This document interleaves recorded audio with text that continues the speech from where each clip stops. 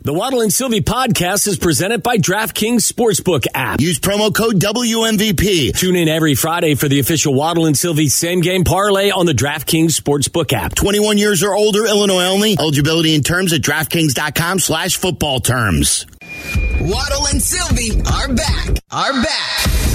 Follow the show on Twitter at Waddle and Sylvie and at TWaddle87. This is ESPN Chicago, Chicago's home for sports.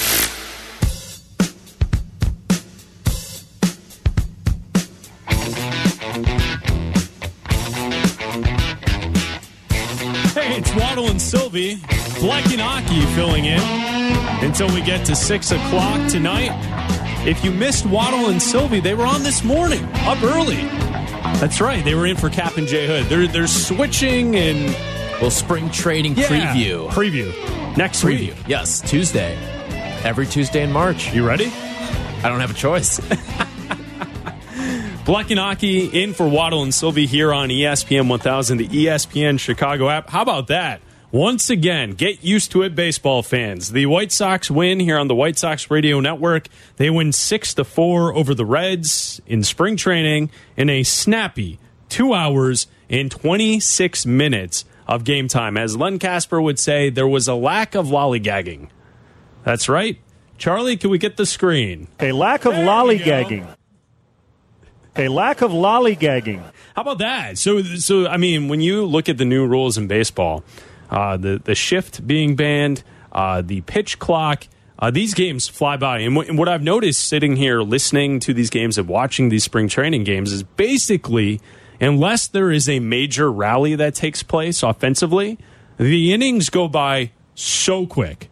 So quick. To peel back the curtain, what we do here is we try to project when we are going to go on the air, right? Like so I think it was 3 o'clock, and we had just finished the first 3 innings of the game. Yeah, it was. And it felt normal baseball pace from last year. The bottom of the third was finishing up at around like an hour and 5 minutes. And like, I think the rule of thumb usually for baseball games is like every 3 hours, or every hour is about 3 innings of action, right? And then unless it got, unless there was a really slow inning mixed Some in there. Pitch changes, pitching changes. You and I are having a conversation. Right. And all of a sudden, I go off and I'm doing a little bit of work on the side, and then I hear Len say, "Time to stretch." And I'm like, where did this game go?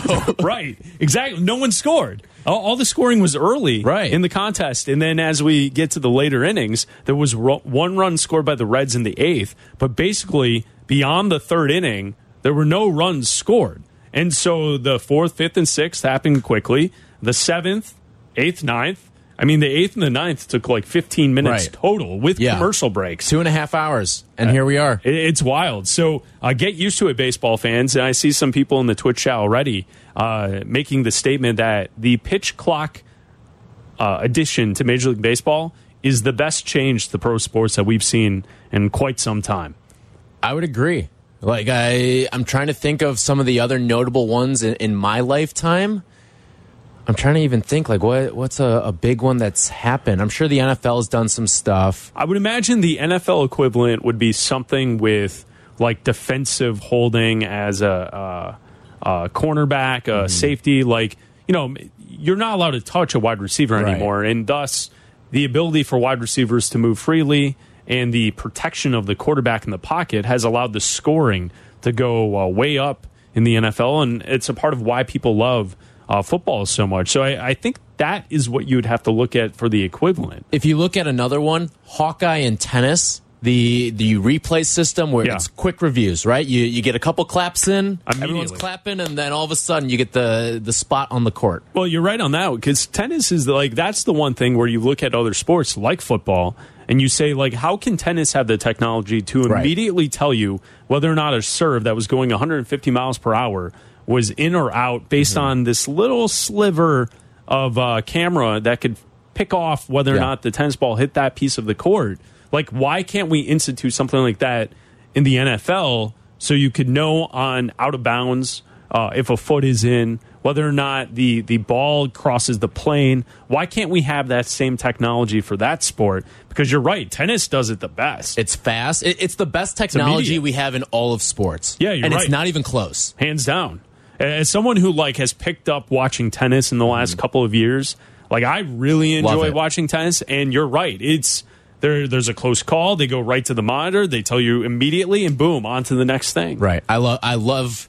It's just because, I'm like you. I casually watch tennis. I don't watch it to formulate thoughts and opinions. I watch it to watch it.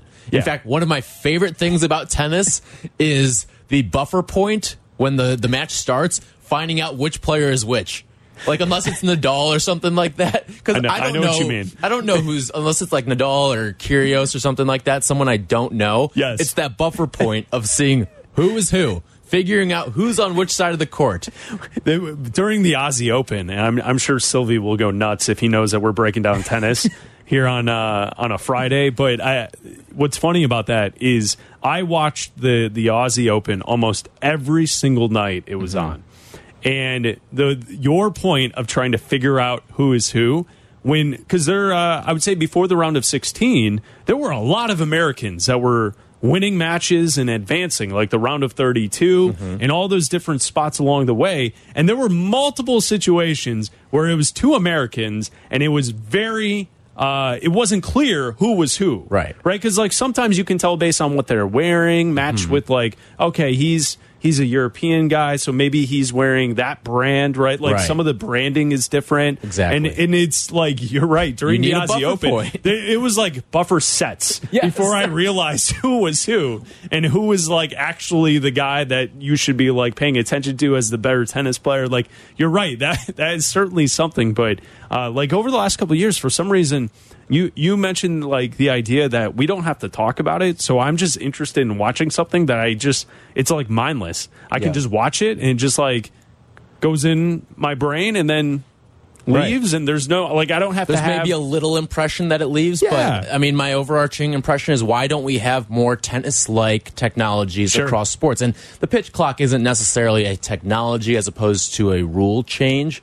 But it's all about advancement of the sport. And I think that's exactly what this pitch clock is doing right now for baseball. Absolutely. So, like we say, and Len Casper said it last week, there was a lack of lollygagging. A lack of lollygagging. That's right. In baseball, it's snappy, 2 hours, 26 minutes.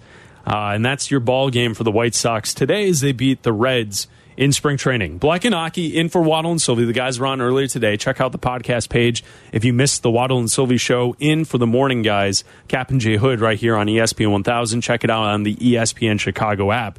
We're here till 8. Black and Abdallah will start things off at 6, but we've got the next hour and 12 minutes covered. And Tyler, really all eyes in the sports world right now have our attention on the NFL Combine in Indianapolis as the quarterbacks get set to participate over the weekend.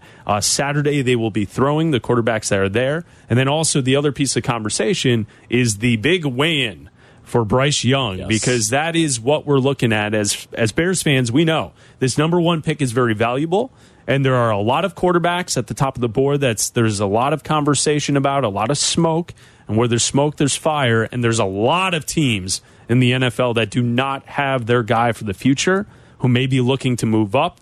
And it's all up to Ryan Poles to take advantage of this situation. You know, the quarterback carousel this season, this offseason, I think is as fascinating as we've seen in recent memory, because you've got big names, you've got guys who some people think can be those kind of bridge quarterbacks as well within this. You've got Daniel Jones's name as a part of this mix, and people are talking about throwing $40 million at a guy like Daniel Jones, which Godspeed to you if you do. And then you've got an NFL draft class that's very polarizing. I mean, it feels like every single prospect at the quarterback position in this draft class is polarizing. There's going to be teams that love every single one of them. And that's why you look at everything that's going to take place over the next month with free agency and the trade market and the franchise tag prospects. And then once you get to the draft, it's going to make an absolutely fascinating 2 months of NFL offseason watching here. It will. And I think what you lay out there with the veteran quarterbacks who are available, it seems as if the ones who are available are not like guys that are really going to change the franchise. Now, I think you could make the argument that Derek Carr with the Jets, that turns into a playoff team, I would imagine, because the Jets are like that perfect situation where they're really only missing a quarterback. And so, that might be that spot. But outside of that, the name we focus on is Lamar Jackson. What will happen with Lamar Jackson? Will the Ravens and Jackson come to a long-term deal? It's something that they've been going back and forth with for the last couple of seasons now. He's his own agent, so it's him basically versus the team in trying to negotiate this new contract. On one hand, from Lamar Jackson's standpoint, he could argue he's a better player than Deshaun Watson, and Deshaun Watson got all of that guaranteed money from the Browns. They were dumb enough to give it to him, and thus setting the precedent that a player like Jackson and his caliber would say, I deserve the same thing. I don't know if I agree with that, because I don't know if I wouldn't have given that to Watson to begin with. But when you look at it, if you're the Ravens, I don't see the incentive to really get done a long-term deal other than Jackson saying, I will not play football next season.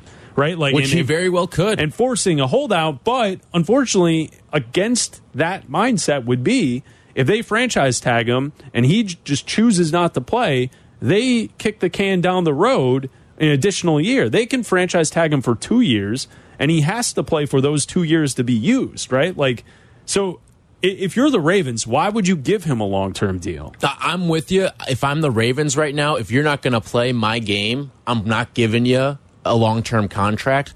And I know Lamar Jackson's got the MVP under his belt, but let's be honest, I think the last 2 years he's probably lost the Ravens more games than he's won them.